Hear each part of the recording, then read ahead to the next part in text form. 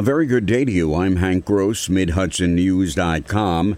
It's Tuesday, August 24th. The news today brought to you by the Galleria at Crystal Run.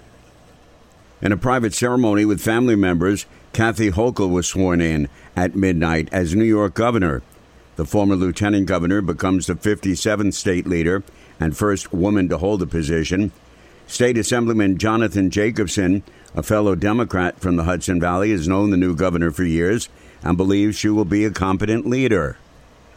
She has risen up the ranks from local government. She served on a town board. She was a county clerk. She served in Congress. I think she'll bring a breath of fresh air. She will bring a different style to Albany. Andrew Cuomo, who resigned amid a sex scandal, was known for his tough New York City style of governing. Surrounded by family, friends, and colleagues, Jose Gamarez was sworn in as the city of Newburgh's first police commissioner since 1982. The ceremony also welcomed Anthony Gerasi as the new chief of the department. When addressing the audience, Gamarez transitioned back and forth from English to Spanish, and the crowd cheered at every occurrence.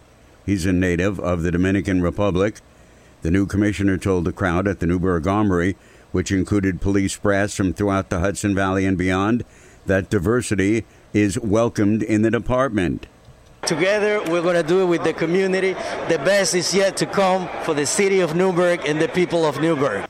Gerasi, much like Gamarez, thanked his family and friends for joining him Monday night and praised his family for tolerating all of the hardships that come with having a cop in a family. And offering a brief address, the chief told his new department and the community leaders that changes are coming. Our knowledge and experience can really benefit the department and provide some leadership that, from what I see, has been lacking over the past several years. There's been some really good chiefs of police, but it just hasn't been consistent. Gamarez pointed to the youth in the audience and encouraged them to join in law enforcement and consider it as a career. More news right after this.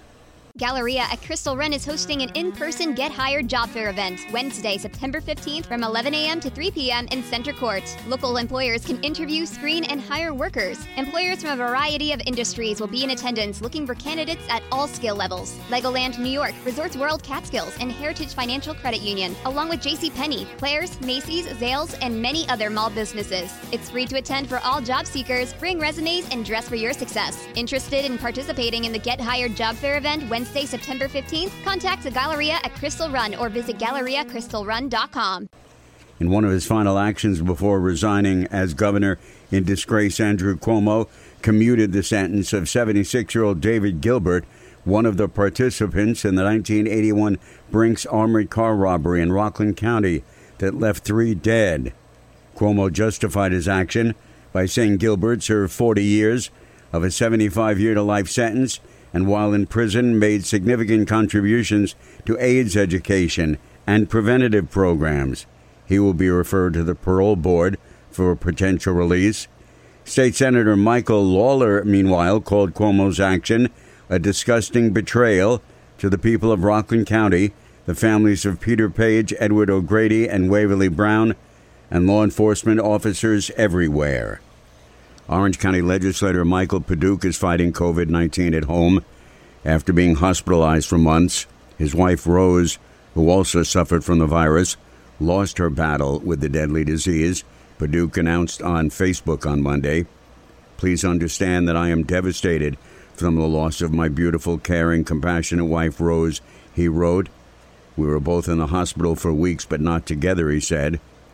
Paduch said he's now fighting the battle with blood clots in his lungs, but he says, "I will win this battle for my Rosie, however it takes.